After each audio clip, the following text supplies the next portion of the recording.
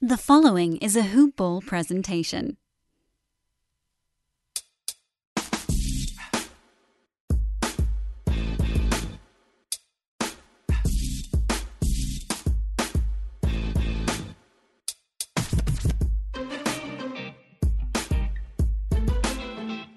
Dude, I'm hyped. It's so long since we were going for a while. I went back and looked at our old episodes and saw how much we did, and it was crazy. And you'd have been running it well before I even got it. So it's a rich archive of just great stuff we had. So it is fun to get you back here, man. I'm happy to have you on. We talked about this before. We wanted to just have a talk on just hoops. We've had, it's been a month and change now since the NBA got shut down due to coronavirus, and we've just, watching old games or going crazy in our own interest or just kind of finding things to do. And, you came with this great idea of just talking about love of basketball, because I knew I had to get you on. We had to talk. That was going to have to happen. And here we are, and it was just the love of the game, what got us to where we are. You writing, obviously, with the NBA, but just in general, you've always been so passionate about basketball. That's been my thing as well. And so, I wanted to just, I guess, hop on into it. For you, where did the game start for you? Did you play basketball growing up? Obviously, I would imagine you did. But in general, kind of how did that grab hold of you and go, what, this is what I want to do? Yeah, I didn't play basketball like competitively, basically past like middle school. I continued to play it like recreationally, and I just do like it's my favorite sport to play, maybe besides tennis. But I did play it, and I do play it recreationally. But really, what happened was it was around like 2004, I'd say, when I really started to get into sports in general. And at the time, I was in New York City, so I was a Knicks fan, and they weren't the best way to get into basketball because at that point they were either mediocre or just straight up bad. They made Yep. the playoffs in 2004, but then like they had like six straight losing years or six straight like almost 50 lost seasons basically. But really around that time, 2004, the first couple of years I was getting into sports and basketball specifically, it was actually the Phoenix Suns teams that really made me fall in love with the sport. And because they'd always play the late games. I'd always have to catch them on like Sports Center the morning after, or like use like the desktop computer we had as like a family to like search for their highlights and box scores. But I just remember like the ball movement, like how fast they played, for that time.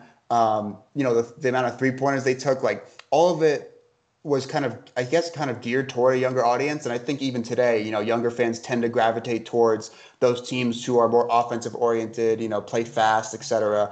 But back then, that was the team that was playing that way when I was starting to get into the sport. And I just love, orange is my favorite color. And it was just like so many things combined from those Suns teams that like made me fall in love with them. So I followed them like kind of like second-handedly through other sources, basically for like the first couple of years of being into the sport. But basically, like 2 years in or 3 years in, I was just so hooked as a basketball fan, mainly from those Suns teams.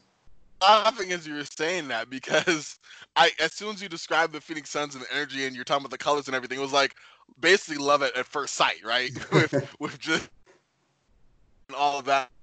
That's fun. I didn't even, you mentioned this before in terms of, I think you were saying on Twitter, watching a classic, how much you love Nash not running on 7 seconds or less team, but that is fun. I had a similar experience to you growing up in New York, growing up. I used to think that Latrell Sprewell could do no wrong, which is ironic, kind of growing up and finding out about him later. But just in terms of the way he played, I thought he was crazy good, and I was following them. It wasn't until I want to say like 2003. It was actually that time. And it was horrible timing because they had just finished their three-peat and they weren't going to win another championship for another couple of years. But the Lakers, I saw purple and gold. I liked the color scheme. Like you like the orange for the Suns. I said, you know what? That's my team. That's what I'm going to follow. And, I found myself convincing myself about the great attributes of Smush Park, Kwame Brown, Brian Cook, those guys. But yeah, I'm right there with you. It was just a style of play, and with the Lakers, I guess it was that dominant individual talent, and with you was that team aspect, that run and gun style. Did you have any other teams beside them? I know, just in covering teams, you've probably definitely picked up favorite players and stuff. We'll definitely get to that, but just teams that you were like, you know what? Okay, this is the team that I first grew my love with, but I've liked, I don't know, the Pelicans or, whatever team you may have liked. Yes, I mean the 7 seconds or less Suns were the team that got me into the sport. Always have fond memories of them, and even it's ironic because like you became a Lakers fan, but I actually never became a Suns fan. Um, Wow. and I think really why that was because, I still was basically a Knicks fan while I was falling in love with the Suns, those Suns teams, which, at the same time made me fall in love with the sport in general. But then the way, and everyone knows this by now, but the way things happened were D'Antoni left the Suns in 2008 and went to the Knicks, which was my team. So it made me kind of love the Knicks even more because, D'Antoni was the coach. I didn't really know too much about him besides the fact that he was the coach of the Suns teams that I loved.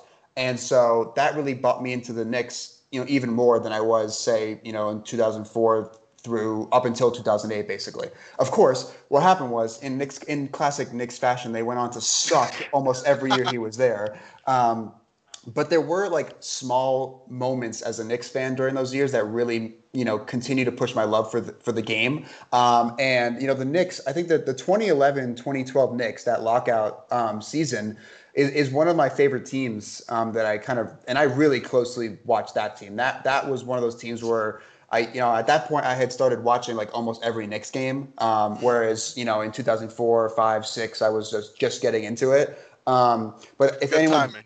If anyone doesn't remember that year, that was the Linsanity year in February of 2012.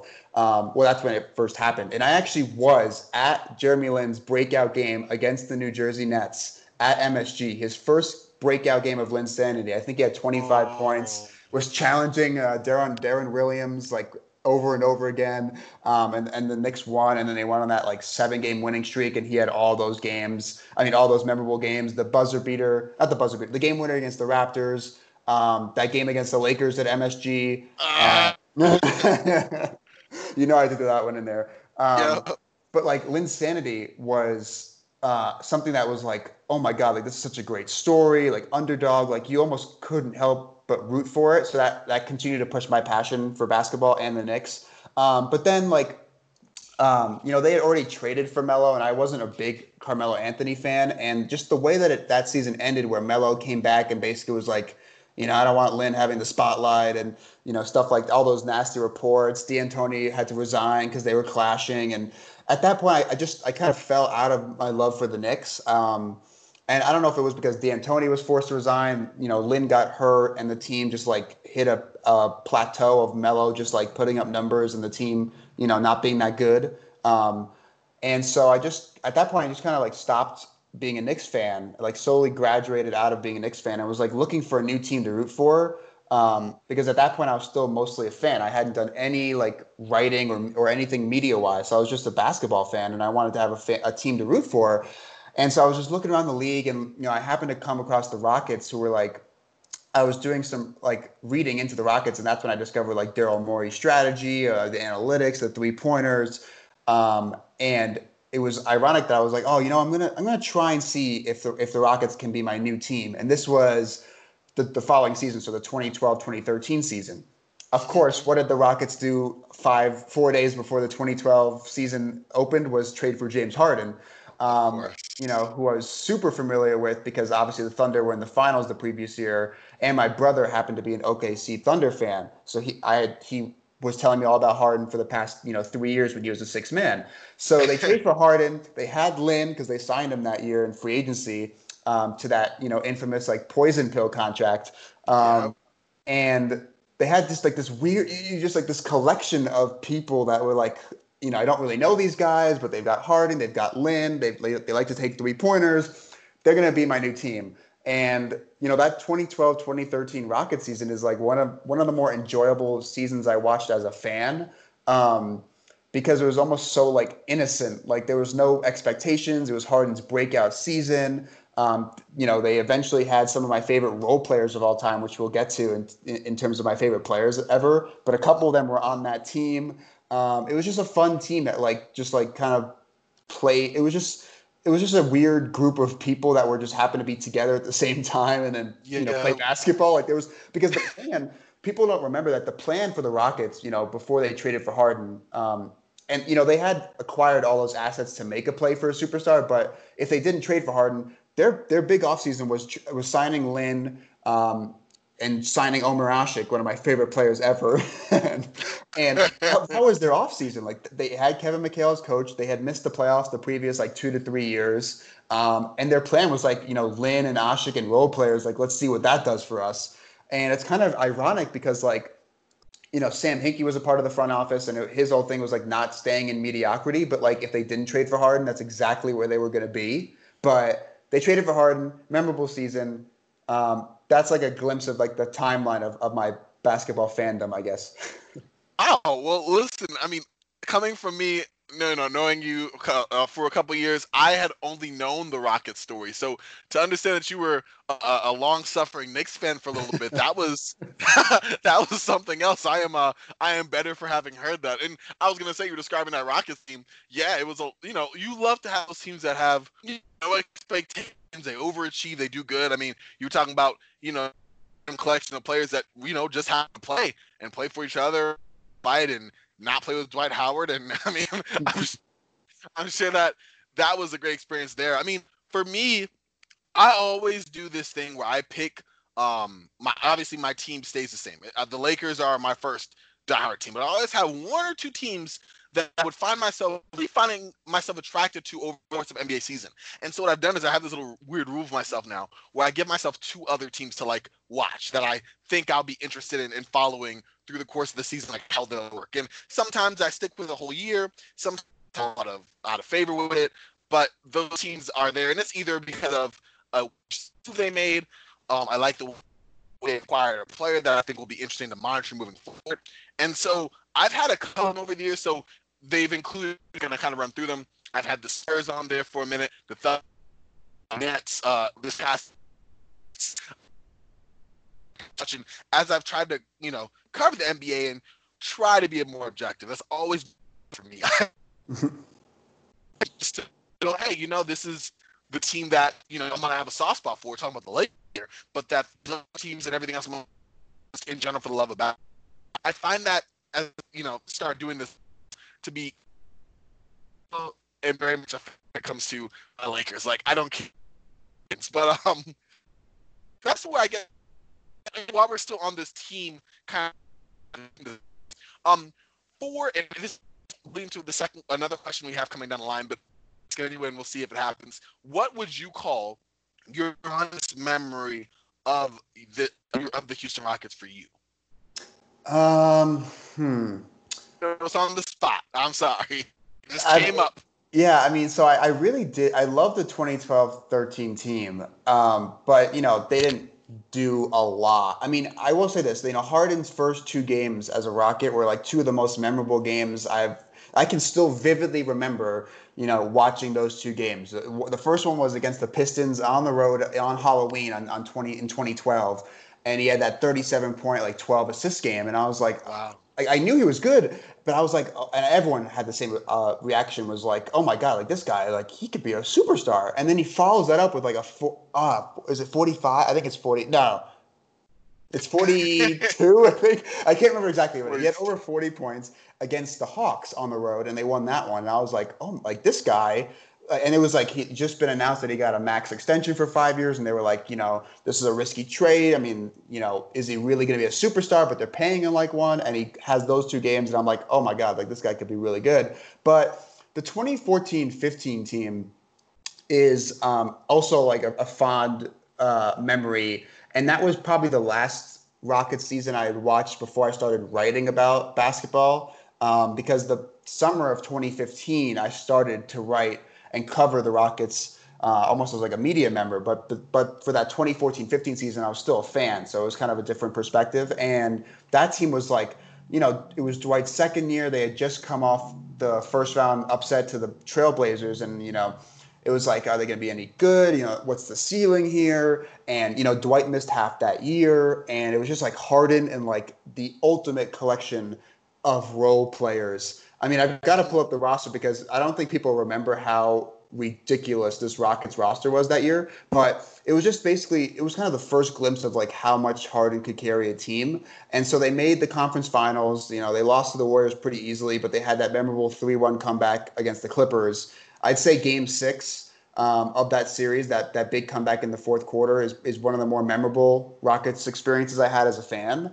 But that whole season was just like, how are they doing this? I mean, you look at this in terms of like in terms of minutes played for this team. I will let's run down. Let's run down who led the team in minutes played. Harden was number 1, obviously. Trevor Ariza number 2, solid 3-and-D wing. Donatas Montiunas is number 3 in minutes played that season. Number 4 is Patrick Beverley. Number 5 is 37-year-old Jason Terry.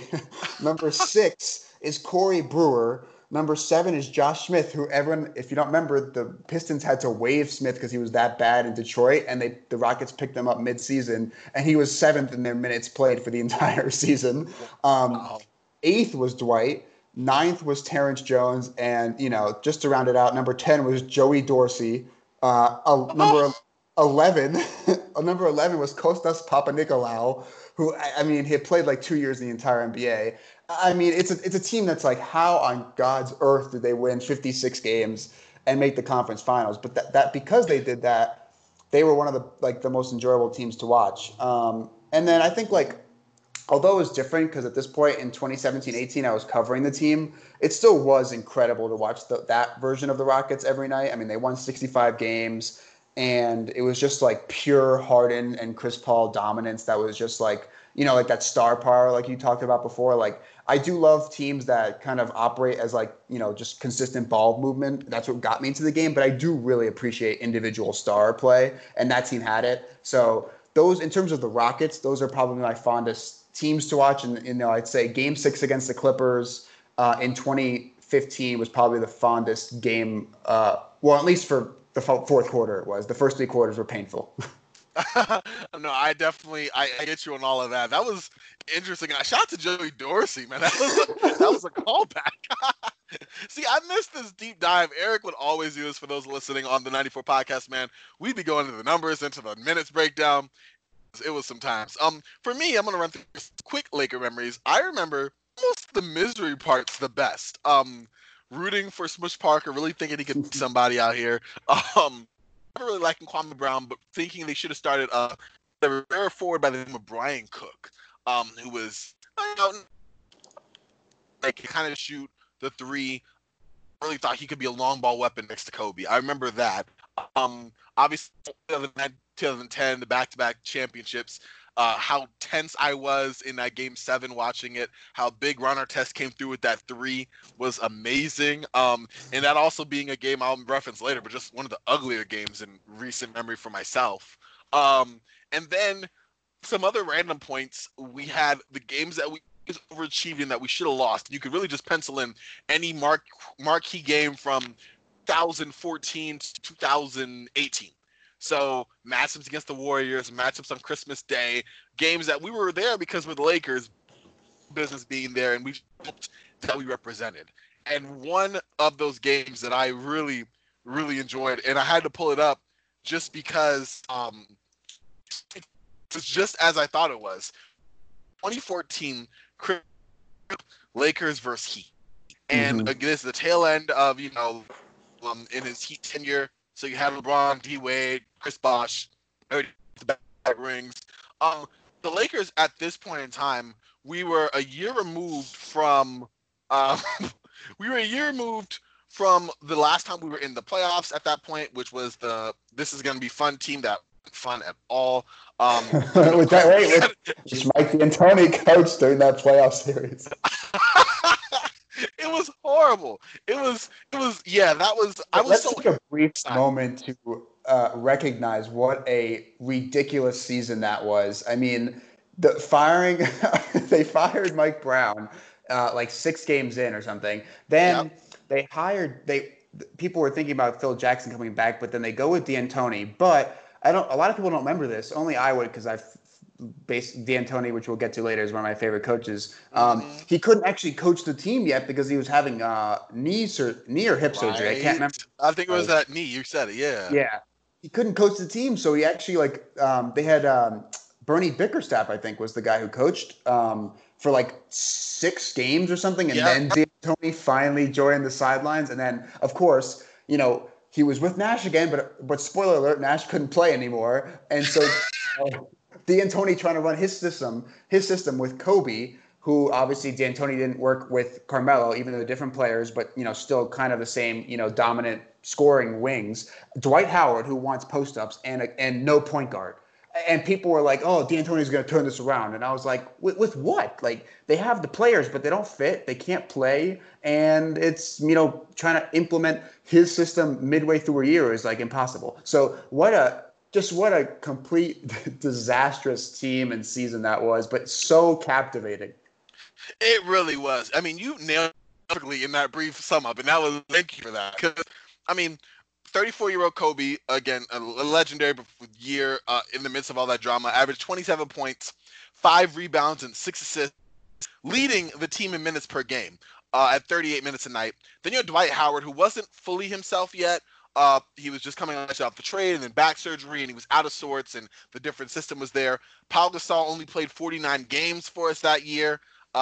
He was third in minutes played. You had Metta World Peace, kind of slipping offensively, but he was still decent. He was one of the only solid pieces for us that felt like that season. Steve Nash, who I was so hyped for. I was rubbing it in all my Suns fans and everything. And I should have known. I mean, he was 38. You know what I mean? Like, he broke his leg in that one game. I think it was that preseason game, and it just that started his Lakers tenure in the wrong foot. He never quite got there. He played 50 games.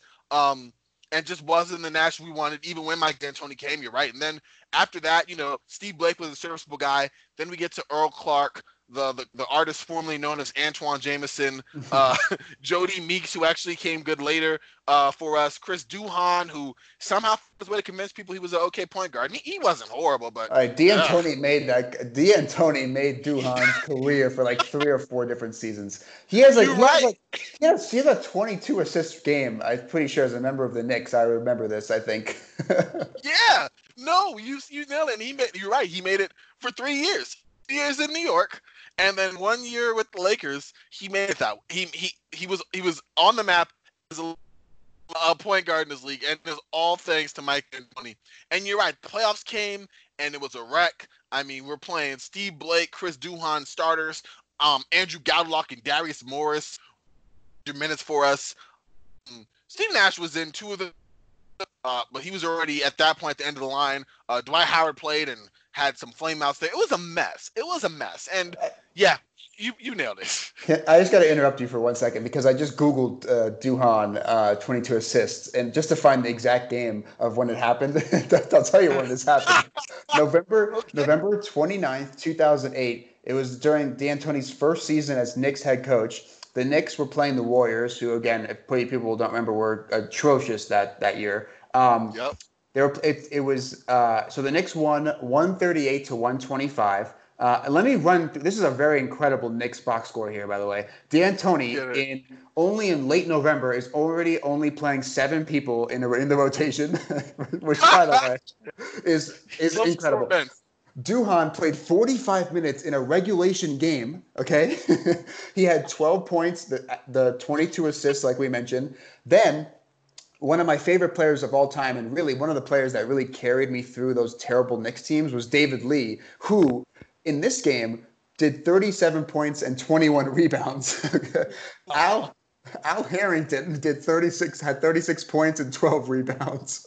And then you've got the collection of Quentin Richardson, Wilson Chandler, Tim Thomas. Just really a spectacular box score from November 29th of 2008.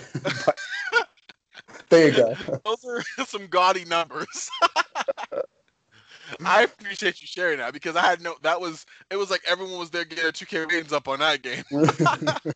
Oh man, yeah, those were the times. And so, I mean, bringing it back to the Lakers on that one with how they ended 2013, 2014, we were like, oh, well, no, let me go. I was delusional, and I thought a max free agent. That was the 10-year were chasing everyone from LeBron James to Greg Monroe, swinging and missing on everyone. I think 2014, that was the year of Carmelo Anthony, if I remember correctly.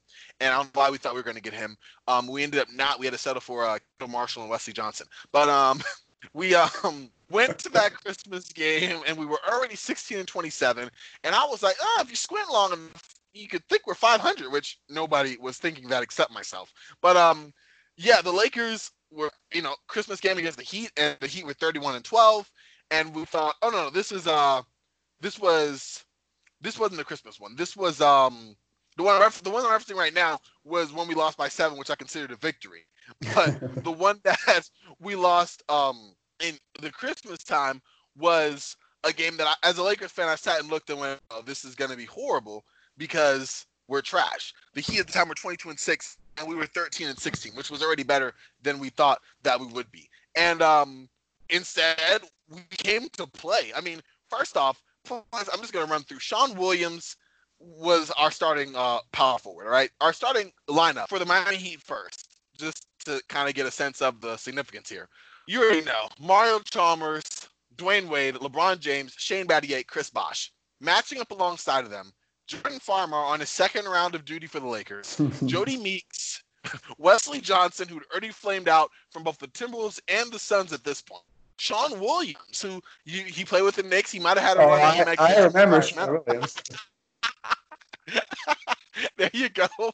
And then Pau Gasol, who was in the first of 2 years where he's like, why am I here? And then fortunately Chicago came. And then off the bench, Nick Young, Xavier Henry, Gordon Hill, Ryan Kelly, and Steve Blake, Chris Kaman, Ken Marsh, and Robert Sacre were all injured or did not play. And we came in that game, and we were hanging around because people that we weren't expecting to wake up and make shots were doing just that. Jody Meeks knocked down 4 threes. Wesley Johnson knocked down 4 threes. But the game who came to play was Swag P, who, looking at the stat line, he only had 20 points, knocked down 4 threes, had 2 rebounds and 1 assist. But looking at that game, I thought he had 35. He was taking shots to LeBron. He was taking the same shot, no conscience type of shots that we all know Nick Young to make or take, not make really, but to take. And they were going in the third quarter alone. He only played 5 minutes in the third quarter, had 12 points, 4 or 5 from the field, 2 or 2 from 3. Single-handedly, it felt like keeping the Lakers in that game because we were struggling. That's kind of the name of that season. But definitely in points, especially without Kobe, to find a guy to play through offensively, it felt like. And we lost by 6, 101-95. But that was one of my favorite memories concerning my team where I went, oh yeah, this team I think I'm gonna like. And did I? No. But I remember deluding myself into thinking that I would. But while we're talking about that, I think it's a natural transition talking about favorite moments. What was your favorite players? We talked about the Rockets. You mentioned some of those role players. Let's get a read on. Dig deep, Eric. Let's see some of these guys. Hold on. Before we get to players, I have to mention one of my last favorite teams pretty much of all time is the 2014-15 Atlanta Hawks. This was a team. It was almost like a variation of D'Antoni's system. A little bit more deliberate, not as much focused on being the fastest team in the league, but so much ball movement. Just such a selfless team overall. They obviously didn't really have a superstar. They had that was the year they had their entire starting 5, I think, as all-stars, or they had 4 all-stars. But they didn't have a superstar you would consider, and they still won 60 games. They were good on both ends of the floor. That had a very modern style of play with a good amount of 3-pointers. They had a little bit of variation. Al Horford, Paul Millsap in the post sometimes, but just such an out of nowhere team that from afar, obviously I didn't watch all of their games that year, but from afar you could just appreciate the way they play and just root for them because they're so selfless. That was, again, one of my favorite teams to watch. But yeah, players. I mentioned some of them before, but it's really interesting. I think my whole basketball fandom is so weird because I got into the game because I love the offensive styles and fast pace, 3-pointers, ball movement, etc. And yet a lot of my favorite players are actually underrated guys that mainly are defensive players. It's the opposite of the team styles that I like. But Patrick Beverley, I think, is probably in my top 3 of favorite players ever. For those who don't know, For those who don't know, he was actually the inspiration for how I named the podcast that Corbin and I used to do. It used to be called the 94 Feet Report. And Patrick Beverley, when he broke out into the league, which happened during that 2012-2013 Rocket season, he called himself Mr. 94 Feet. And so when I was thinking of starting a podcast, I was like, oh my God, 94 Feet. Let's just do a podcast name off that. Hence, you get the 94 Feet Report. So credit to Patrick Beverley for helping my career. There it is. But Omer Asik, like I mentioned, it was just such a you would be shocked if he ever made a layup. Like the way whenever he went up for a layup, you would be shocked if it went in. But this guy, he always looked like he was out of breath. He couldn't keep up, but he was just like always a rebounding machine.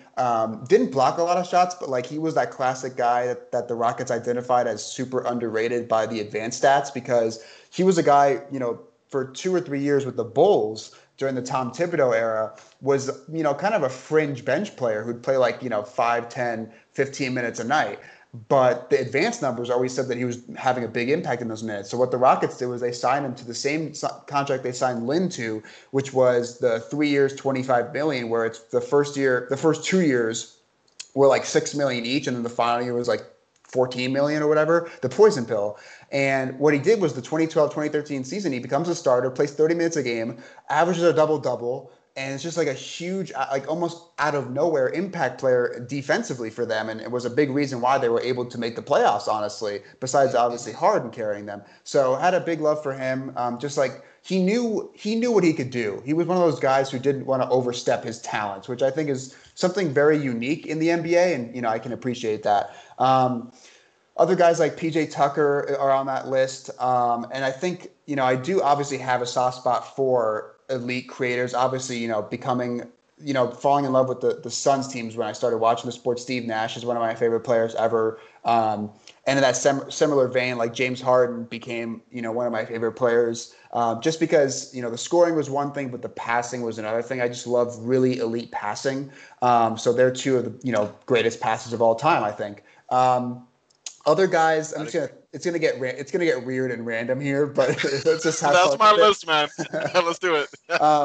I always had a really soft spot for Dwight. I always thought he was underrated, and when I was growing up, when he was in his prime, I just naturally gravitated to his personality because it was such a fun personality that made it really easy to connect to him, which you didn't really get because all the other stars were like stone cold kind of assassin personalities, and here's Dwight smiling and talking about eating 2 pounds of candy a day, like such a relatable person. So I always had a relatable in that sense, not being 7 feet tall, being monstrous athletically, but of course.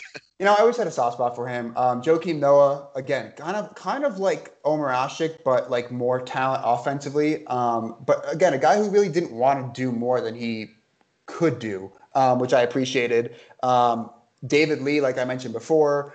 Boris Diaw was one of those guys who, when he joined the Suns towards the end of D'Antoni's tenure as coach there, I just fell in love with like his just such an unorthodox game. He was like a big man, but kind of in those days was kind of able. I mean, with the Suns, because D'Antoni I think was ahead of his time. He was playing Diaw at power forward and center, but during those years prior, he was like playing small forward, which is like kind of weird. But I'm a sucker for playmaking big men. So Noah, Boris Diaw, Nikola Jokic is great to watch. Marc Gasol, another reason why I love Marc Gasol is his passing. Shawn Marion, another reason. I mean, Shawn Marion was more because he was just a do-it-all player, really great defensively, but also, a lot of playmaking from at that time was a front court position. Interestingly enough, when I was a Knicks fan, Landry Fields became one of my favorite role players ever in his first 2 years because this was a guy who was a second-round pick and was like, hitting threes. He could handle the ball a little bit, gave a lot of effort defensively. Of course, his career, just fell off a cliff once, he went to Toronto and then the career was over. But for those 2 years, he was one of my favorites. And then some other guys, I love like floor spacing guys like Ryan Anderson, Jared Dudley, because I think Jared Dudley has a great personality. And I've actually been more of a fan of Jared Dudley like over the past 3 to 4 years than I was when he was in his prime because of his social media presence and like the Nets Sixers playoff series where he was like, trash talking and going at the Sixers, even though the Nets were a huge underdog. So those are just some of my random favorite players of all. It's such a weird list, but I do tend to like guys who are like underrated defensive-minded players, which is completely in contrast to the types of teams that I like.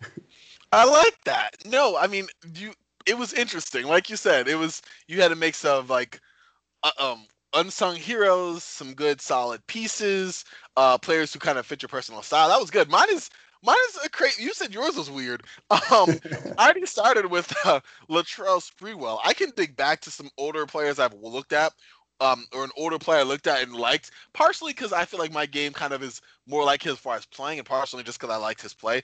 Mark Aguirre. Mhm. Yeah, he was someone I liked growing up. Like I said, when you had Spreewell, I mean, him and his family he had to feed. You were good, but it it went up from there to Monte Ellis, who I Oh was boy, convinced. that I is was a name. convinced. Yep. In fact, I have my fantasy basketball team's called Montes and uh instead of Dante. So I was all up in there. Yeah, I was all over Monte Ellis right up until he went to Indiana and disappeared forever. And then someone who bridged the gap between that and my latest side was Be Easy Michael Beasley. Oh my goodness. Michael Beasley was like, again, everyone I bank on being stars just end up not being that. But I thought Michael Beasley was gonna be it, man. I was really excited for him. You know, played in Miami, went to Phoenix. Phoenix is kind of where he lost me as far as like having someone who I was convinced would be the next great NBA talent. He was a great talent, but like we're talking, I was thinking top 5 one day, which just shows you how delusional I was. When he went to You were, Phoenix, and you were certainly not alone on that, though. oh, okay, well, see, I appreciate that because I'm gonna take him. He's gonna be great. Went to Phoenix. He had a chance to have a starring role, and then he averages 10 points a game in that 2013 year. That was a lost year for Phoenix. And after that, I was like, okay. You're kind of just stay in your role. You can kind of get. And then he went to China, Miami, back to China, back to Miami. You know, just some weird stuff there. They played for my Lakers. It just so happened to be last year. I wish he played with LeBron this year. I was like, oh wow, he'll be on my favorite team, and he'll be with one of the greatest of all time. So surely Michael Beasley would catch a break. And it just how happens to be one of the more dysfunctional teams of LeBron's career, and just another lost year. But that was another player. Derek Williams, if you remember him, was a guy I liked. U of A, went with Minnesota, and then I think he was with the Kings, and he played with the Cavs a year, and I think the Knicks too. He was another guy I thought would be really, really good. I like these tweeners who don't really particularly adopt the three-point shot, but have some offensive versatility, but never quite take over in that dominant way that I expected them to. That's kind of my type there. You certainly do have a type. Yeah, they're the ones people are like, what? But that, and then lately, it started with the 2017 season that really just took me away. Once Kevin Durant left, I really followed him. You already know who I'm going with on this one. Russell Westbrook, man. I was in his corner all of 2017. I've been on it ever since, even as I had acknowledged, okay, maybe he's not exactly what I thought he was, but I've always thought he got a bad rap. Again, these irrational confidence guys are my heroes, probably because it's how I play, and that's me, and it kind of identifies with who I am. And I've just been all over them. So that's kind of like the all-star knucklehead team, I guess you could say. But well, I don't mean to say in a negative way, because Russell Westbrook walks the beat of his own drum, but he's a good guy. But like in general, just these all over the place guys. They're my people. I love them. I guess you gotta throw Nick Young in there. I always was on the Wesley Johnson train until I really wasn't. Once he got crossed over by James Harden, he was dead to me. I'm sorry. I couldn't have that guy as any one of my favorite player lists after that. But yeah, that was. You have any other off the bench guys you kind of covered your team? I think that was all of mine. Because I have so much love for those guys that lately I've adopted both Terry Rozier and Devontae Graham. At first, I was like, I have to choose between the two, and then I was like, well, why not both? So they're on my list too. Dude, I am a big Devontae Graham fan. A couple of others I'll name. I mean, he probably wouldn't make if I had to make like a top 10 list, he probably wouldn't make it, but Chris Paul would be right as an honorable mention. Just, the way he approached every game, he brought it on both ends, just that will to win. I really enjoyed it. And I really did enjoy his game, just like how he knew what his spots were and he was going to get there. And then in terms of like weird role players, I'll put Carlos Delfino on that list because wow. because he was one of the cast of characters for the Rockets in 2012, 2013, and he just came in there and was like perfect for him. It was towards the end of his career. I think it was the last year he played in the NBA actually. And it was perfect for him because they wanted to bomb the threes, not as much as they do now. Back then, interestingly enough, another reason I love that team, and I actually went back the other day and watched some of the games from that season, is that Harden played a completely different style. Back then he was actually like, he would use the pick and roll to kind of step into a mid-range jumper. His step backs would be in the mid-range, still from 3 too, but not like today. But Delfino was one of those role players. So was Francisco Garcia, but he, just such a tenacious defender. But Delfino in the 2013 playoffs, you can YouTube this if you forget. He had a poster dunk on Kevin Durant. I think it was game 4, I want to say. It was just so incredible. Like, I couldn't believe he dunked. But, just that 3-point bomber had a pretty fun personality on the court. So I'll throw him on the list. But I think that's pretty much everyone that would, come to mind, I guess. There you go. That's solid. I mean, again, you have a thought out way. I like that you dig up these bench guys that we're like, oh yeah, that guy. Oh yeah, that guy. Because I forgot myself some Francisco Garcia. I remember him on the Kings with Kevin Martin. He's another honorable mention for my team. That was good. All right, so we got the players. We talked about favorite teams, but I guess I want to throw a little wrinkle in here. Knowing that you have your teams in the NBA like the back of the hand here, what is your favorite year team? So for me, I really, really enjoy it. As far as an overachieving team, I want to say the 20. Here's where I'm gonna go. The 2015 Mavericks. I loved that team. I liked them before they made the Rondo trade, especially. But when they had, I think they had one of the best offenses at one point, and it was Jameer Nelson, Monte Ellis. Again, he's a hero. You had Sean Marion. You had Chandler Parsons. And then it was Jameer Nelson, Monte Ellis, Chandler Parsons, Dirk, of course, and then Tyson Chandler was back with his second go-around for the Mavs. And they were so fun, and they were bombing threes, and I love the way they play. And then they made the trade where they basically swapped out Nelson and Crowder for, Rajon Rondo, which I didn't like as much, but that was one of my favorite iterations, a team that I enjoyed, a one-hit wonder kind of team. And then another team was and this again, I love dysfunction. This is my life. The 2016 Chicago Bulls with the 3 alphas. Oh my God, that is reaching peak dysfunction levels right there. Oh, I loved it, man. Did you have a one team? This is a segue to our next thing. But did you have a one team kind of iteration? You already mentioned the 2013 Rockets. Does that hold peak for you, or is there another team? And this could be anyone that you're wow, for 1 year you mentioned the Hawks. Okay, not your favorite, but one that you're I kind of like that team too. I think I'd probably go with that Hawks team, just because I just love so much about them, and obviously they were winning a lot, and they were completely. I think they were overachieving given the actual talent. To win 60 games without a superstar is really hard to do. And they did make the conference finals, even though they got swept. But that's probably the team I'd pick, where it was one season, it was a blip where I was oh my God, I really love this Hawks team, and if I can make the time to watch their games, I will. And I think we'll probably get to this later, but one of the best games that they had that year, that the entire league had that year, was when they played the Warriors. When both teams, they were 1-2 in terms of record, playing in Atlanta, and the Hawks won. It was one of my favorite games ever, because it was a random regular season Thursday or Friday or something. I don't even think it was on national TV. It was one of those games where you just felt you were being rewarded if you were an NBA nerd. You were just you had League Pass, you were gonna watch it anyways, but it was an absurdly high execution game. But that team, I think I'd go with that Hawks team as that one season where you just kind of get captivated by a completely different and random team. No, I love that.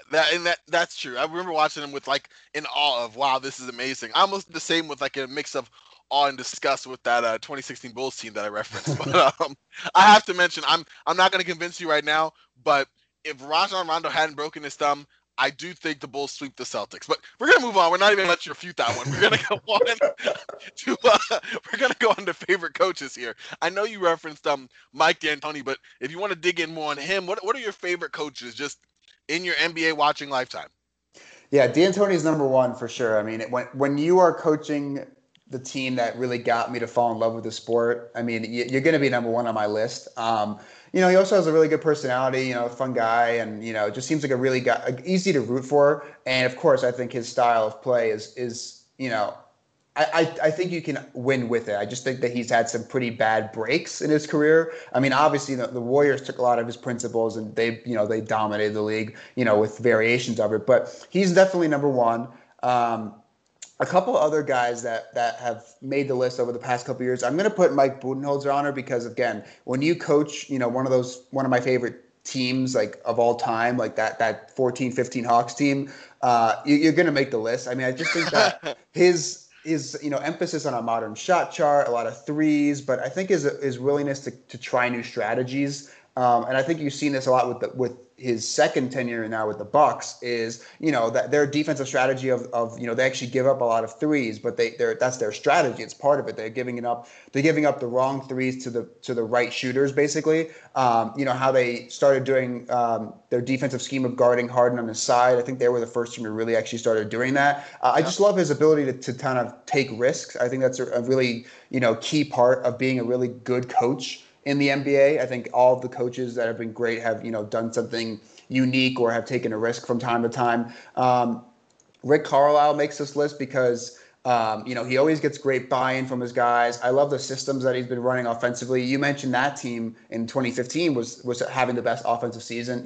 Now, before the season got suspended, the Mavericks had like one of the all-time great offenses. I love Carlisle because, he's done a lot of multi-guard lineups, which have been kind of unique, but he's had so many guards on his roster. And this was a lot of the time, this was when the Mavs were bad, but that gave him more room to experiment, which I kind of liked. He was just like, you know what, if we're going to suck, like I'm going to experiment the hell out of this roster. And he did that, so I think that's really cool.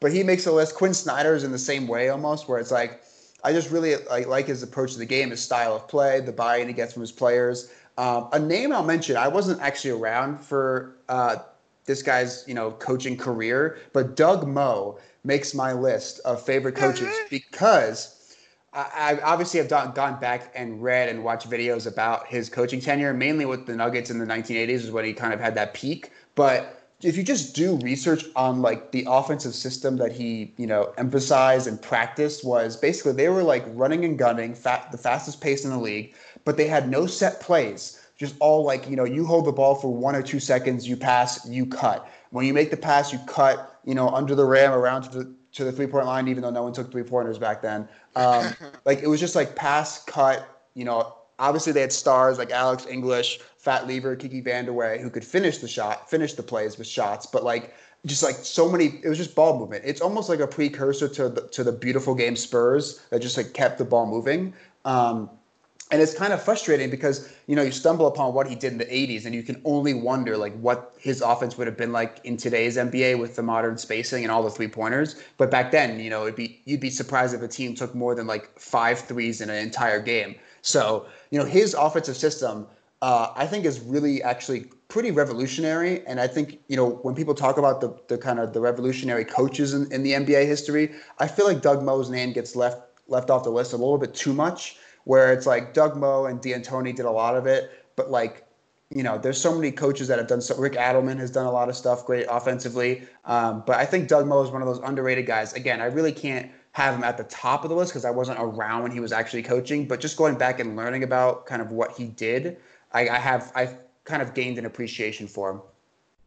No, I get you. That was a very solid group, and Doug Moe especially that deep dive you just did, or kind of describing a style of play. I know he had a quote. I can't even remember it now, but he was basically talking about like positions. I want to running. No, that was West. Oops, got the coaches mixed up. No, that was Paul. No, that was man. I'm getting all my coaches messed up. Paul Westhead. That's who it was. Anyway, Doug Moe, though, I do remember him as far as like watching some classic games, and that run and gun Nugget style was certainly something to behold. Okay, so again, going with the coaches of mine, or my own favorite coaches, some that are standard, I guess, as a Lakers fan that you have to put up there. So Phil Jackson is automatically there. Pat Riley is right there as well. They kind of have to be. I give extra points to coach failures. Like if I like you as a coach, but you messed up. For example, Phil Jackson's assistant, he wasn't actually coaching at this point, but his assistant on the triangle in the Pace and Space NBA. Well, the irony will never be lost on me, and I think it's hilarious. Pat Riley, I think I give him extra credit just for his versatility coaching. That was kind of rated, taking a fast-paced Showtime Lakers team and then going basically slow, grounded out, defensive minded with both the New York Knicks and the Miami Heat. And I actually blame him for, we're going to talk about this later, but just some of the worst NBA basketball I had to witness in my lifetime. With 90s Knicks Heat games that ended in the 70s. Oh my gosh. I mean, him having been on the first team to really set the tone there and then transferred over to the next team. Yeah, boo on him. You mentioned Mike D'Antoni. I may not have been a fan of him as a coach, primarily because of how our Lakers tenure worked out, but I do appreciate his candor and his locker room quotes. I think he's one of the more funnier coaches for sure. And he's a big part of the 7 Seconds or Less book written by Jack McCallum. And that was an amazing book. All over that. Doc Rivers got me. He didn't used to have me, but I see him, what he's done more with less with some Clippers teams before he ended up getting both Kawhi and Paul George really impressed me. Working out with the Lob City Clippers and the team really unlikable in my opinion, but making them kind of come together. I think that he's severely underrated just for what he gets out of teams and kind of overachieving. Even what he did with that early 2011 Magic teams I had to throw out there. Greg Popovich is up there just because I love grumpy old man yells at clouds, but he's also like really kind of funny, and his teams have always been kind of successful, and you got to give credit to that. And then my personal favorite, another one that I didn't really get to watch too much in my lifetime, but I did catch one epic series, Don Nelson. Don Nelson for me. I didn't really get to see Run TMC, wasn't around then, but I did see the We Believe Warriors, and you mentioned 2008 being one of the worst Warriors teams of all time, and but 2007, that's how quick has it fallen. 2007 they felt so great, in 2008 they were so trash, but you had Don Nelson in general revolutionized it the way not only pace and space and spreading the floor, but back then too. He would have, he'd play small ball lineups, have the center way out in the 3-point line, not because they could even shoot threes, which I thought was interesting, but just because you had those old 3 in the key rules and the defensive rules, so that you had to have the defender at least respect the guy out there. And by at least pulling him out close enough that you don't get called for that penalty, you open up the lane enough for you to have easy, wide open lanes to the basket. I thought it was crazy how quick he was at that. And then, like you said, like later on, playing in that We Believe series against the Mavericks, playing Al Harrington, Steven Jackson, kind of going small, Monte Ellis, Baron Davis, and playing Jason Richardson in small forward, literally running and gunning in threes. And I mean, the legendary Don Nelson is crazy, but for those types of plays, I mean, he has Nelly Ball named after him, really putting on the point forward role with first Marcus Johnson and then others, just kind of having be the thing where you can just kind of have a forward bring up the ball and initiate offense. I thought was really crazy and really fun. And even now you can look at how his fingerprints are all over the NBA just by different rules that he's had, and different ways that he was able to change the game. First, even using Manute Bol for 3-pointers. I think he jacked up. He gave Manute Bol in the 80s the green light to shoot threes, and Manute Bol jacked up like 100 of them. Only made 20, but like. But one of the most incredible jump shots of all time, too. It's like he was like pushing it with his hands without even trying to shoot a basketball. Exactly. It was insane.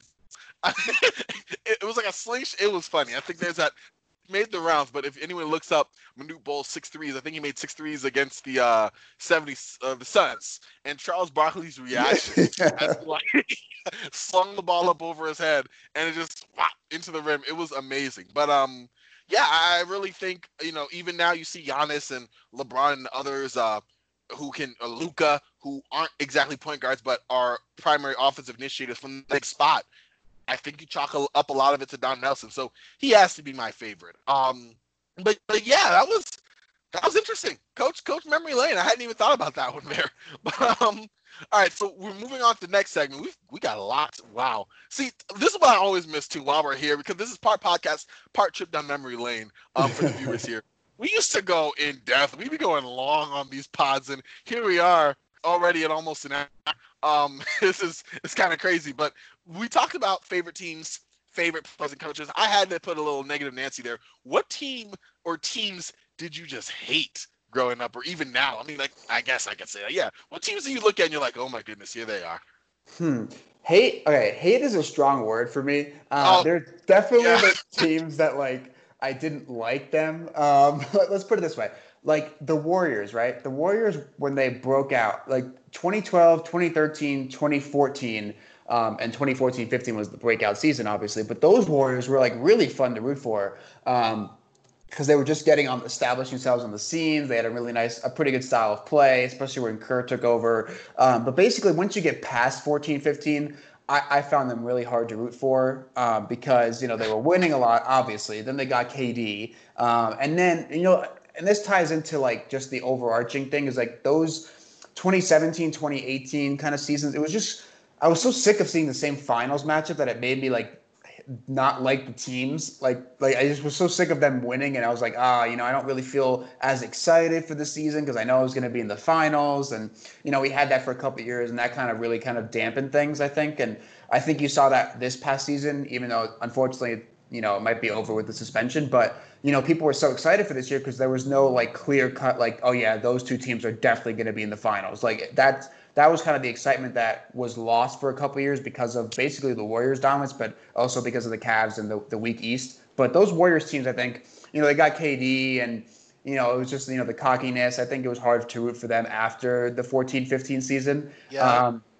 I'd say a team that really pushed my love, like really test my love for the game of basketball was the 15-16 Rockets because this was a team where it's like, how some teams like there's dysfunction, but they hide it from the court. Like this was a team that was like just yelling at each other on the court during the games. It was just a complete disaster. I mean, they made the conference finals in 15. They make the Ty Lawson trade, which everyone was like, yeah, this is great. It's going to give James Harden another ball handler. He can play off the ball. Of course, Lawson was never the same from the previous years with the Nuggets, where he was putting up like all-star numbers almost. And then Dwight and Harden got into it. They fired Mikal 11 games into a season, even though they made the conference finals literally like 7 months ago. That still bugs you. It was. I mean, and the funniest thing is that Mikal. I didn't even think Mikal was a good coach. Like, but just like the so quick, how quick it was to kind of have the scapegoat. And what's funny is that JB Bickerstaff at the time was like a highly touted assistant. And I got excited when they promoted him. I was like, oh, I've heard so much about this guy. Like he's supposed to be the next great head coach. And of course, he's gone on to do, pretty much nothing as a coach. But that team, the chemistry issues, they didn't deserve to make it, but they made the playoffs. And of course, they were the 8-1 matchup against the Warriors. They actually won a game in that series, out of sheer, probably the Warriors not paying attention and Curry getting hurt. But that team was like, just paying attention to it up close was one of those teams where it's like, oh my God, like this really tests your love for the game of basketball, having to watch every game for that team. Because I was actually covering them and writing about them at the time, which was just disastrous. But that's a team that's like, I was kind of like rooting for them, but also like, God, I couldn't stand them at the same time, which is so unique. But that's definitely a team that I really didn't like. And, being a fan of the 7 Seconds or Less Suns, I have to kind of be disappointed and annoyed at the Spurs for eliminating them, in 3 different years. The only reason I can't really say I hated them is because I actually had so much respect and kind of enjoyment for their system and Popovich. But like 2007 was really frustrating for me because at that point I had really established myself as like, you know what, I'm a Knicks fan, but the Suns are my B team, and they were playing the Spurs in the playoffs. And of course, the hoary hip check on Steve Nash and Boris Diaw and Stoudemire getting suspended because they left the bench. Like that was one of those moments for me. Like I didn't realize the significance of it in the grand scheme of things.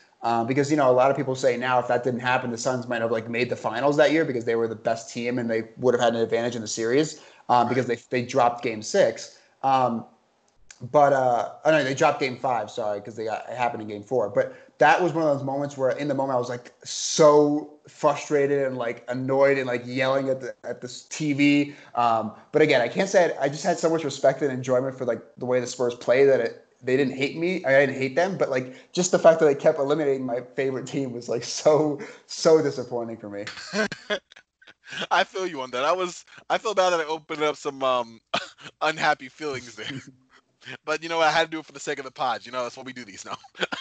Especially when you talk about the team you like and just the whole like dysfunction and dissolving of said team. Um, I have pretty much the same. I mean, I already mentioned that this is gonna be fun. Not at all, Lakers. I didn't like, but I have a weird thing about super teams. So I didn't like I didn't like Heat at all when they first started.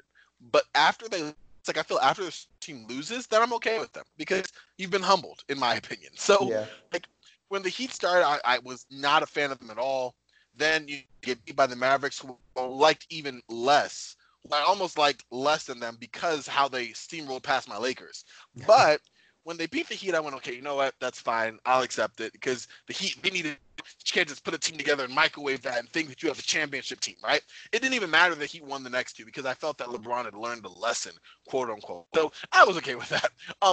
The Warriors, the same thing. Like, if they had had their iteration, they were winning everything. It was all too easy for them. Yeah, my Lakers were playing them well. So on an individual note, I guess I was okay with it because as long as my team did reasonably well against them, like I knew they were the better team. But 2016 happened. They won those 73 games. I had a fiery passion. I wanted them to lose, especially when I was on the LeBron James train. And that's one comeback. In fact, I own like all three.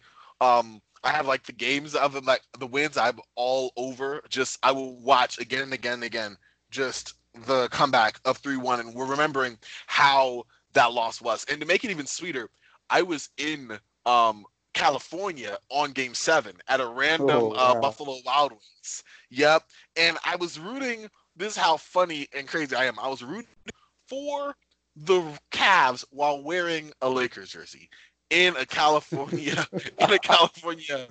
Buffalo Wild Wings. And like the waiter couldn't have been like when I came in, I cheered for I think it was a J.R. Smith 3.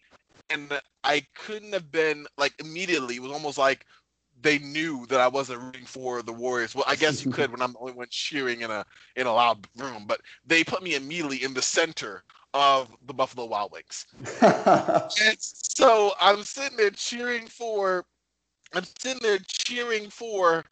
the Cavs, and for each shot the Warriors make, everyone's like, yeah, like all around me. I'm like, guys, okay, I get it. Like, jeez, it was amazing, and for them to win and have silence on all their faces. I got out real quick, but it doesn't matter how fast I left. I was just hyped at the fact that it was done. But then the Warriors had to mess around and get Kevin Durant, and then they sparked my fiery anger against them all over again. So that happened. And then when they lost to the Raptors, I think it softened for me then. And then I jumped against not liking the Clippers, even though the Clippers don't give you anything to not like. Yeah, they're a good team. Yeah, they're really, really quickly. Yeah, Pat Beverly is Pat Beverly. But, like, they're not all of a sudden acting, oh, yeah, we're all good. Like, the ones who, Montrezl Harrell, you know, Pat Beverly, the ones who are getting your face and loud, and they're still the same play. They were like that when they were on a less talented team. You know what I mean? So I can't not like them for that. And the fact that Kawhi Leonard and Pat and Paul George got together, it was like, okay, well, I guess they're doing what every other team does. Like, there's nothing for me not to really like about them, but I find a way anyway. So, like, that's my team. But growing up, the Spurs, they would get away with such dirty stuff, Bruce Bowen especially, and then they would all do the Tim Duncan, what, me? Face. Yeah. I never liked that. That always grinded my gear. And then the Celtics, you know, it was the classic teams, but that especially was kind of funny to think about because when that Warriors team lost, they like I softened my feelings toward them, but I was so angry. And then I think, remember, I got angry again when they got DeMarcus Cousins. I think we were still talking about that at the time, and I was like, it is so not fair. Or something. I was on Twitter raging about that, and it turned out obviously different. But I was, as long as the super team is now my Lakers, I may have some anger, but then I can look back and kind of soften towards that. No, yeah, I agree. There's just like I have that thing with super teams too. I think a lot of people do too, where it's just like you don't want to see.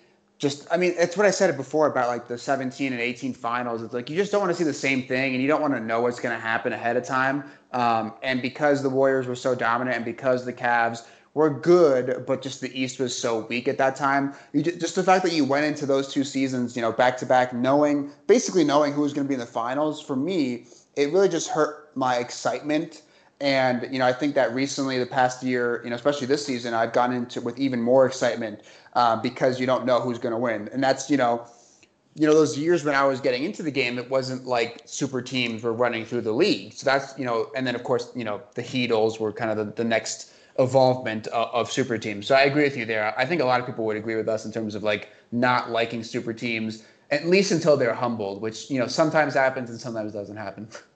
Sure, exactly. You nailed it. Like, it's weird about how emotions and such go off of that, but it really does. Like, fortunes and can turn for teams on a dime, and so can fandoms, so can like favors of people. If it's like, hey, I like this team. Wait, they did what? Forget them. So Mhm.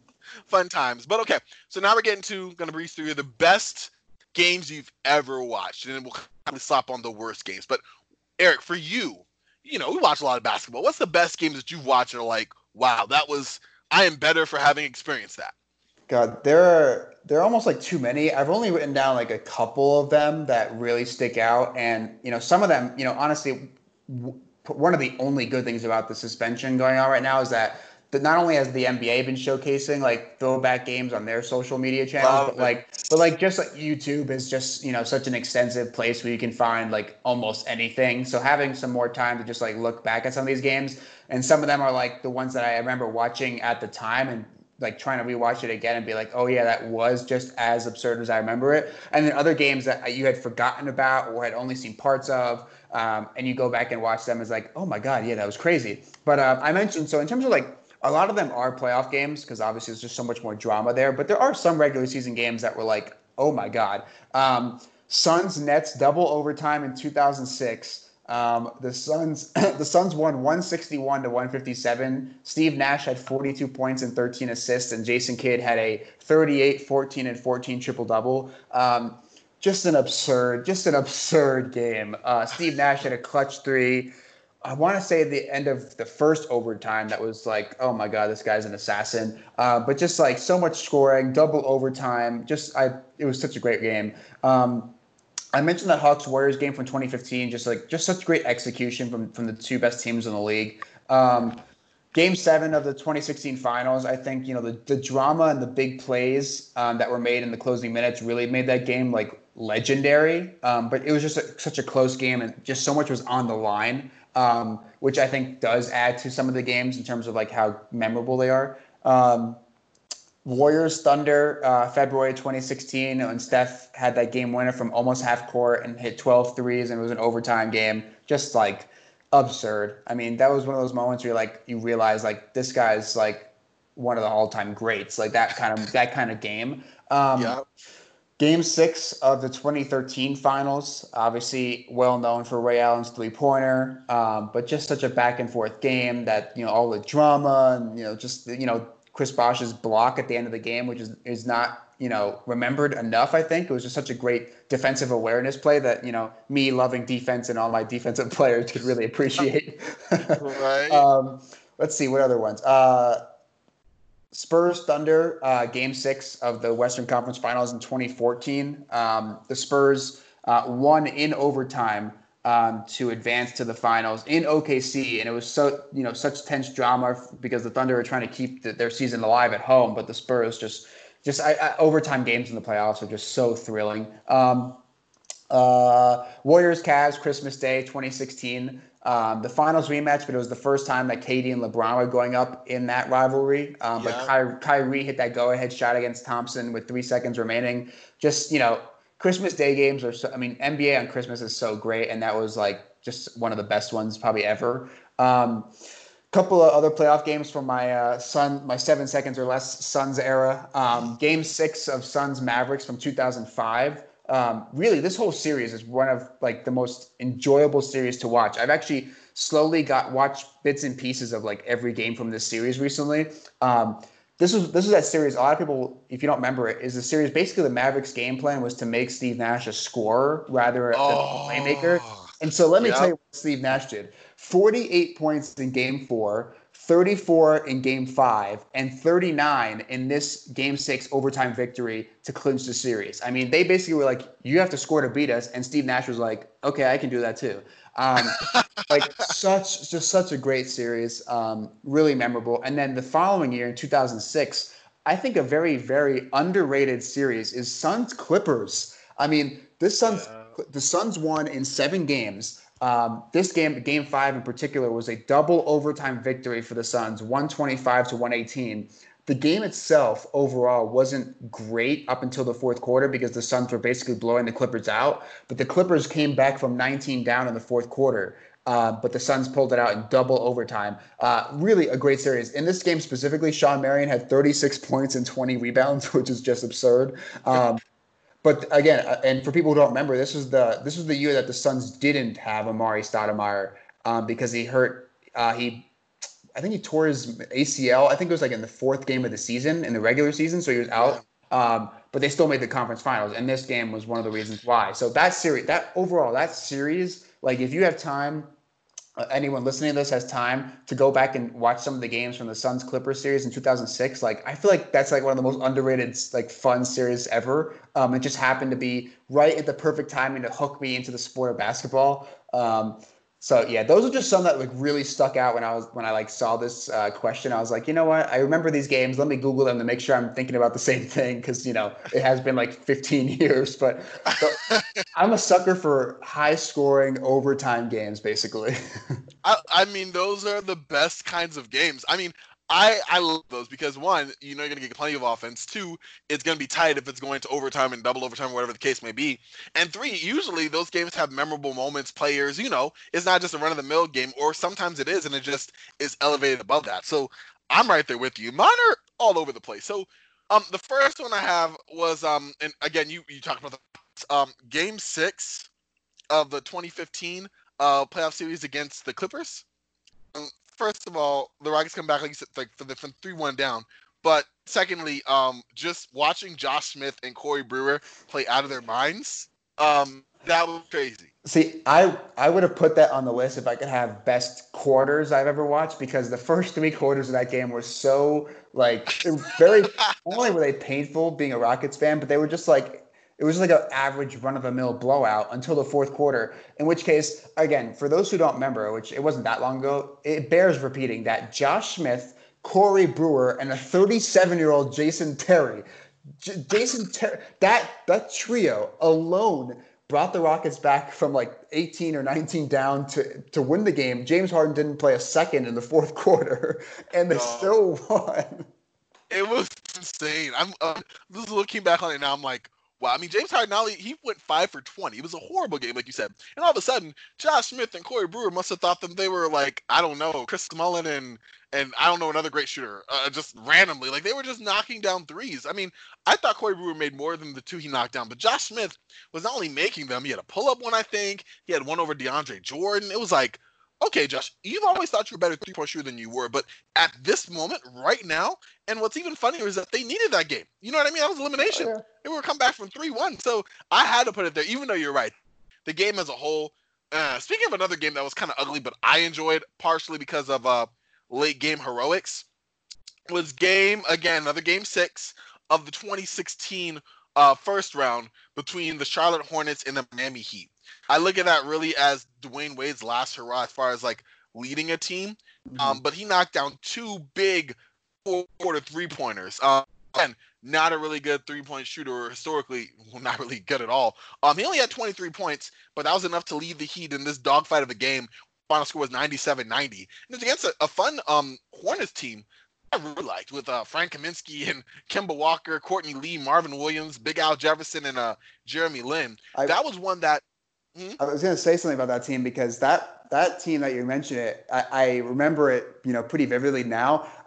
2 things about that team. One, that really should probably be an honorable mention on my favorite teams list, or that question you asked about which team kind of like captured your attention for like basically only one season. That team was such a weird team, but they were like so good. I mean, just really well coached. And that team is one of the reasons why, and other reasons, but like I think that Steve Clifford is a really nice coach in terms of getting the most out of his players and how his schemes work. But another sad thing about that Hornets team is that it happened and this happened to other teams too, like the Trailblazers that year too, is that they had success right before the salary cap spike. So they were like, oh yeah, this team is the team to carry us for the future. And they spent all of their money on Batum and Marvin Williams and just, kind of killed their entire future. But they had that one magical year, 7-game series against the Heat, good for them.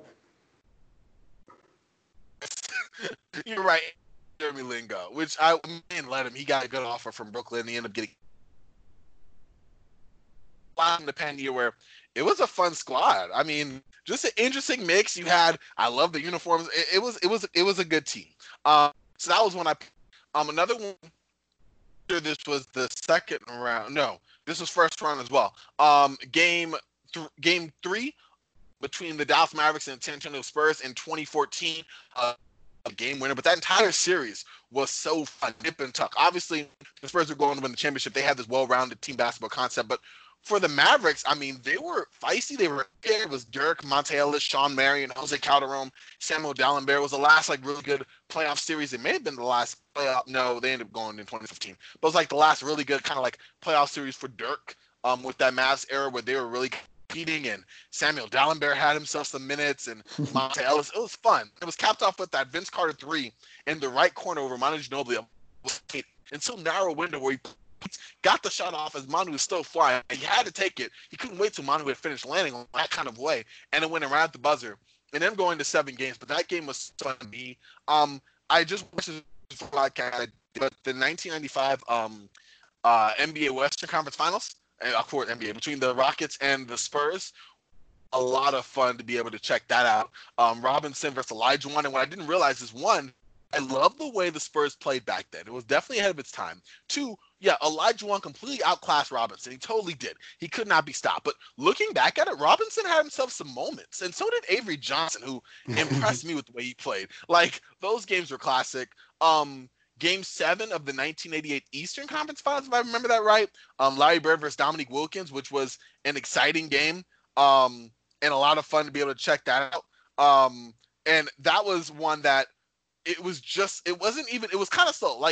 Dominique was scoring throughout, and then Larry Bird didn't really get going until later on.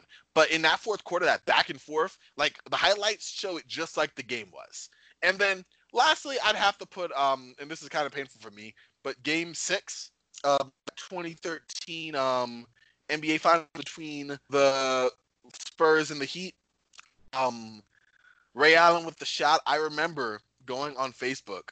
I think the Spurs were up. I don't really remember. I try to forget this, but I don't really remember how many points the Spurs were up. But it was winding down, and I was like, the Spurs have won the championship. I'm so proud. All the this and that to show the Heat again that it takes more than I don't know. It was just on and on. And I put the post up, and then I went back to watch the game because it was during a timeout that I put the post up, and then Ray Allen hits the shot, goes to overtime, the Heat win. I'm so distraught that I forget that I had the post up. So it wasn't until the next day I'm getting, I didn't test my phone, you suck, you were wrong, dude, this and that. I like those apples and replays of that shot again and again. So when I see that shot, I didn't even like the Spurs that much, but I was so invested in the Heat losing that every time I see that shot, it almost as if it was my team that got hit with that dagger. So I had to put that up there. Real quick though, I'm so thankful for your time here, Eric. But before we go out here, do you have any worst teams that you like? I just want to run through this one, or worst games that you ever watched. I want to run through this one. I have one more question, but I had to mention the Knicks Heat Eastern playoff series as an excuse to get them out there and how much I did not like that. And I guess you use that with any early 2000 New Jersey Nets Pistons games as well. So I'm throwing them out there, but I'm throwing it to you now. What do you have there? Oh, I'll tell you right now, the 2003 NBA Finals between the Spurs and Nets is I mean, if someone wants to get out of loving basketball, they should probably watch that series because, again, that really tests the love of the game. I mean, just that, like you said, the whole early 2000s was just it really was hard. And that's, I think, luckily I kind of got into it 2004, 2005 when there still were a lot of those teams. But I think that's a huge reason why the Suns were the not the antagonist, but kind of going rogue and doing the entire opposite of they're actually playing fun basketball. And so that's why I gravitated towards them, and a lot of people gravitated towards them too. I'd say that Well, first of all, any game from the Bobcats 7-59 season can make this list. I mean, that season, not that I really paid attention to, I wasn't a Charlotte Bobcats fan, but oh my God, Mhm. you just sometimes if you want a good laugh, you could go back at look at their schedule on ESPN for that season, just see all the red L's. Oh my God, dude. Any of those games can make this list. I say the 2018 finals overall, besides game one, were just such a slog, like not like a slog in terms of style of play, but like they were just all basically blowouts. And the Warriors swept the Cavs. Like that series really kind of dampened, the excitement because it's the finals. You want to be super excited about the matchup and the drama, and there just was none of that at all. So Yeah. I'd say I throw that entire series up on this question too. But like I think for me, the toughest thing is that once I watch a really bad game, I just do everything in my entire nature to block it from my memory. So I don't even usually have specific games that are so bad, but I do remember like really bad teams or like really bad eras. So like the early 2000s, I think would perfectly make this list. Now that I think about it, honestly, I don't know why this is so random, but I'd say for my favorite teams, I'm going to throw in the 2009 Orlando Magic as an honorable mention there. Yep.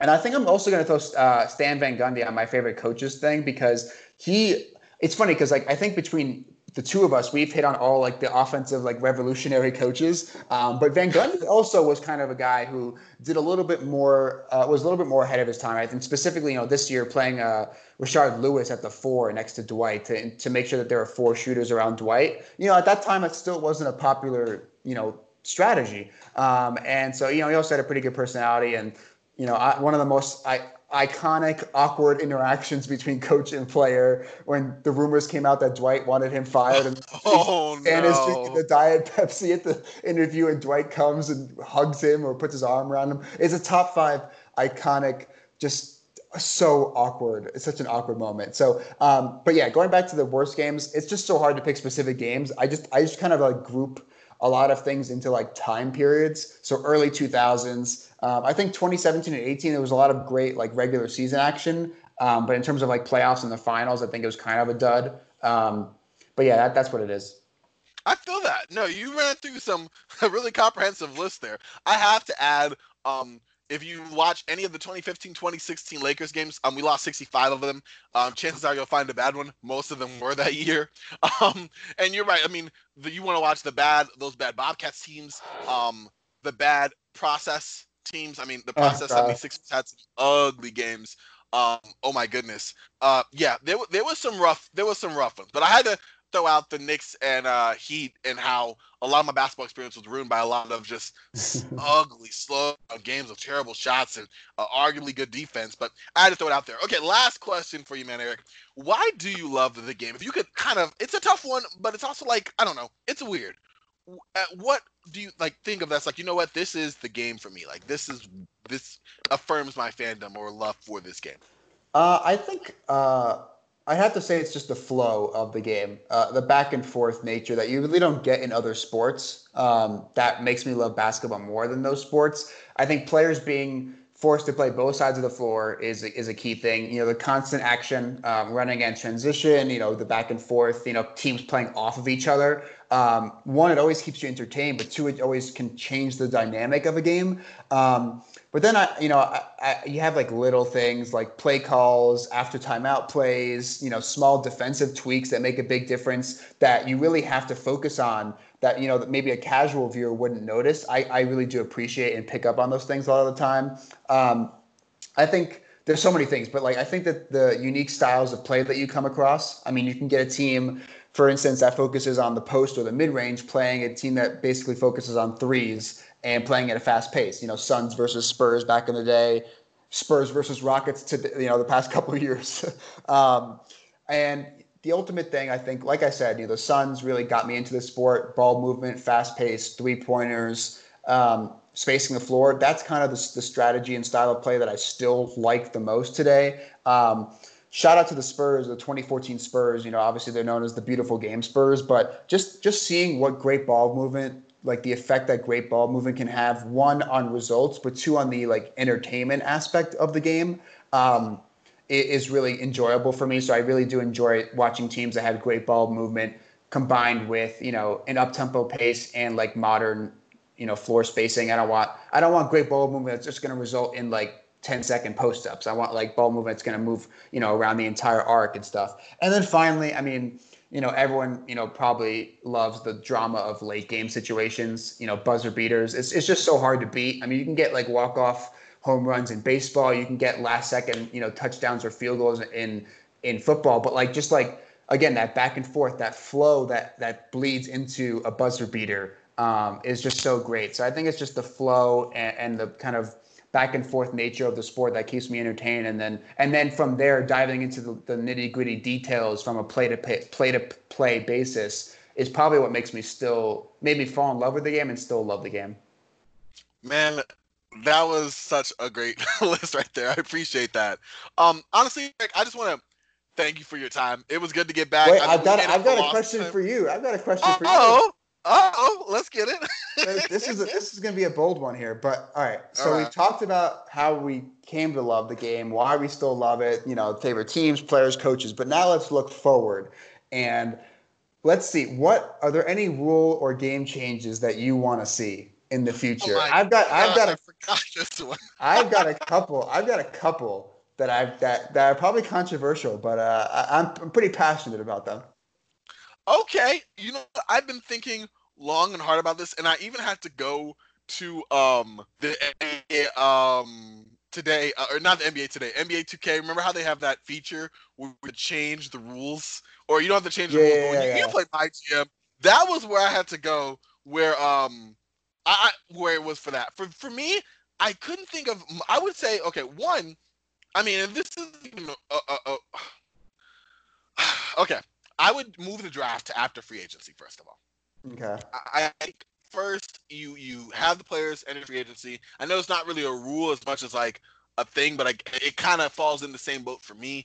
But then you can kind of gear your team and draft for positions of need, and then not draft somebody come available. Another thing I would do, this always annoys me, but when the shot clock violation happens and like it's a scrum for the ball, the shot clock violation happens, the other team gets the rebound and they like blow the you have to take the ball to possession with shot clock violation first. Yeah. Scratch that. Like if the other team gets possession, move on. Like that's kind of where I'm at. The other, and this is weird, but I don't really know how to fix this because it's like I said, it's weird. But as far as the shot clock is concerned, I almost want to make 14 seconds, period. Like that's a bold one. I mean, we're talking about speeding up the game. I mean, wouldn't that be speeding up to a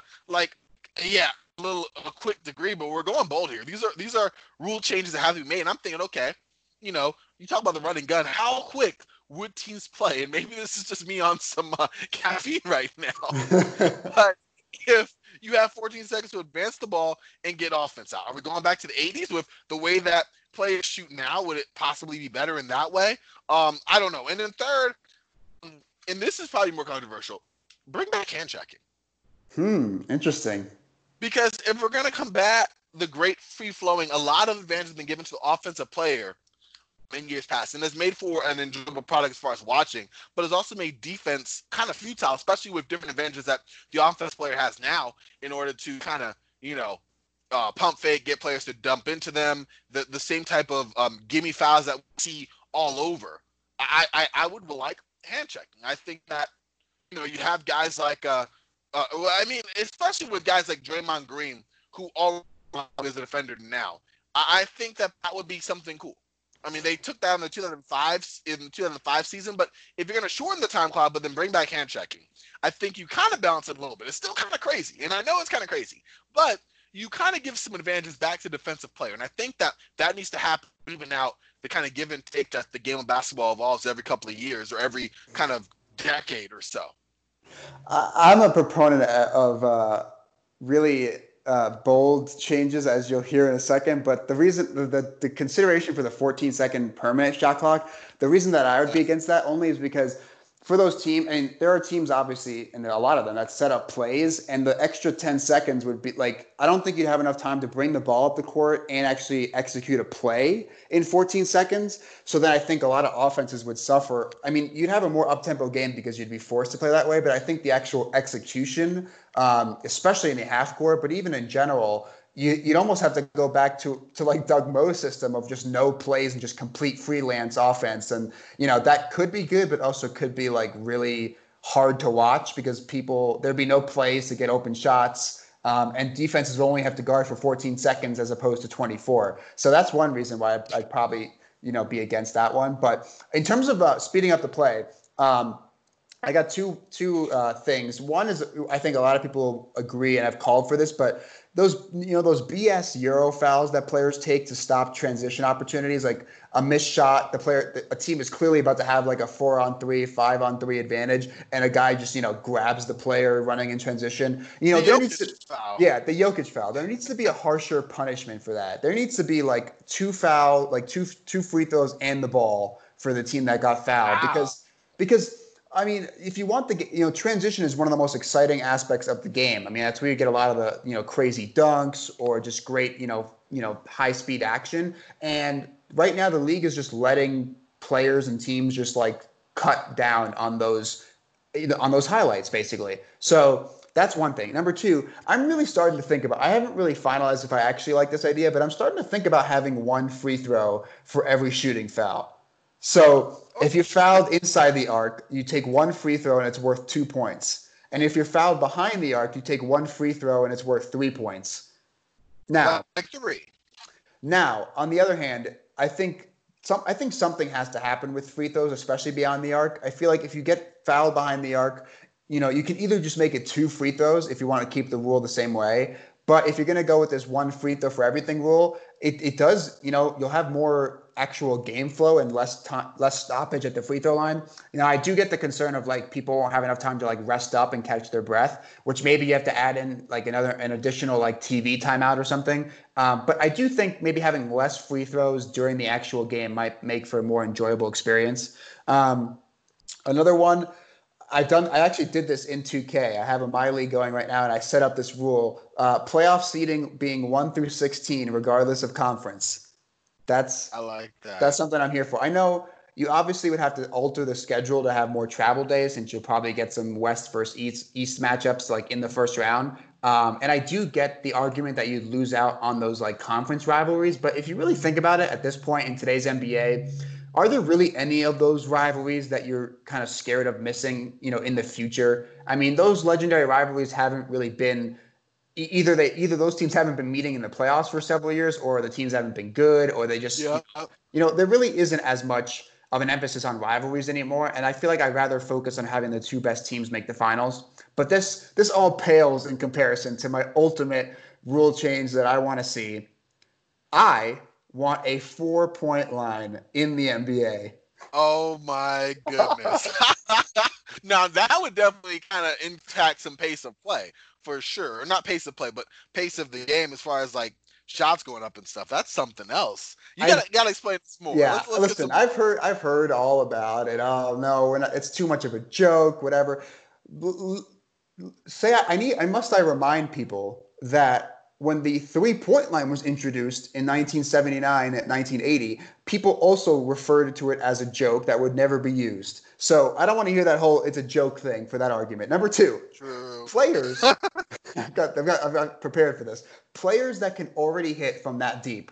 It's a very, very short list. Steph, Damian Lillard, maybe Harden would attempt some. There are not that many players that can hit from that deep anyways. Those players will just continue to take those shots. They'll be worth 4 points now instead of 3.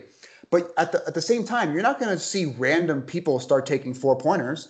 The guys that can barely hit 3-pointers now are not going to all of a sudden start taking 4-pointers because those are really difficult shots. So it's not like, people say, oh, you're just going to get all those guys jacking from deep. I would disagree. I would think that at first, the people that can already make those deep shots would just continue to take them and be rewarded an extra point for them. And then slowly, gradually, players that are elite 3-point shooters would start practicing 4-pointers. The elite 3-point shooters like Joe Harris would probably start trying to take deeper threes because he's already so good at the normal 3-point line. Maybe in the long run, you'll probably see a lot of kids growing up and young prospects. Maybe they could potentially be focusing too much on the 4-pointer. I can see that. But that's where I think the whole difficulty of the shot would probably prevent that. I mean, it's going to be such a hard shot to master. And then I think if you can master it, you should be rewarded with an extra point.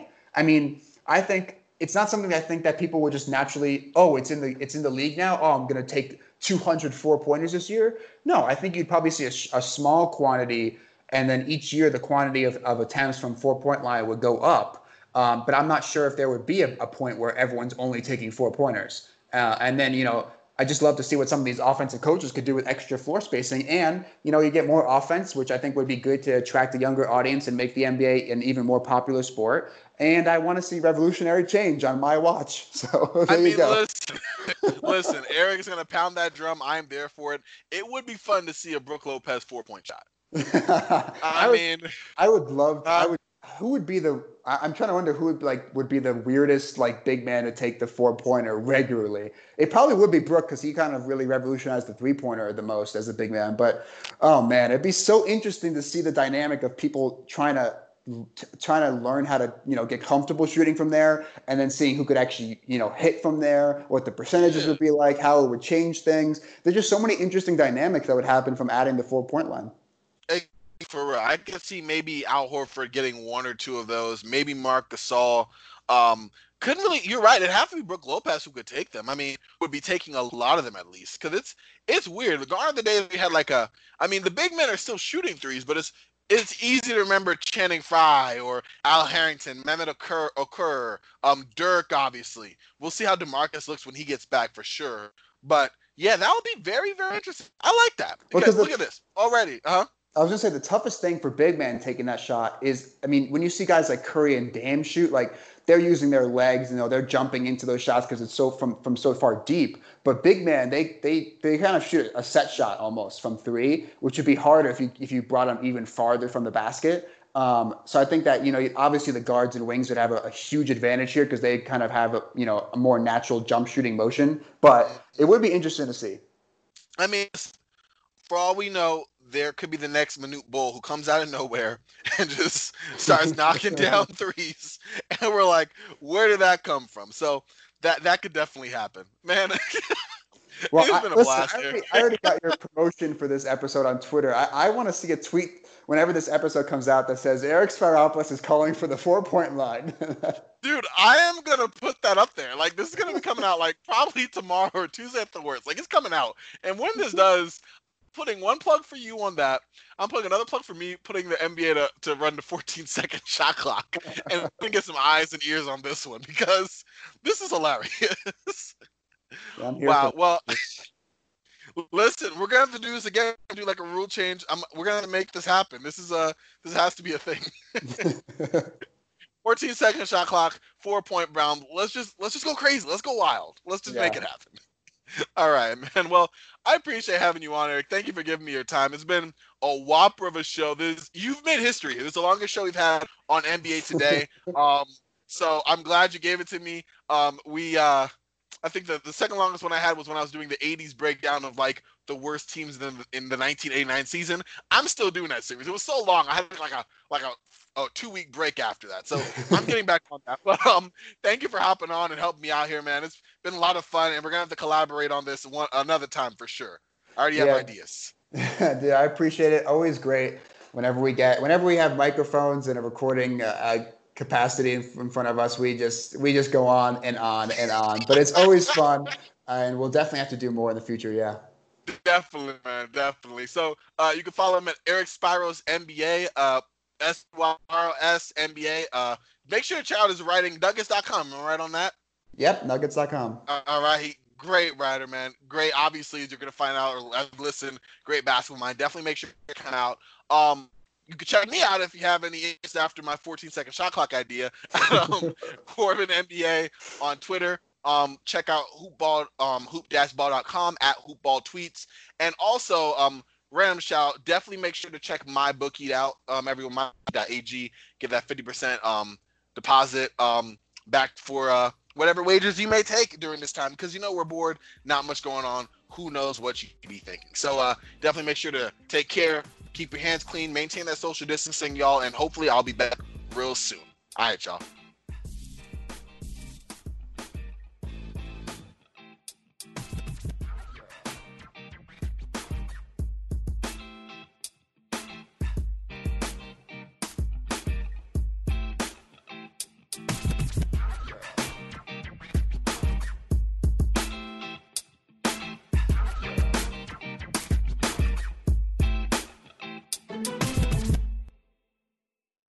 This has been a Hoop Ball presentation.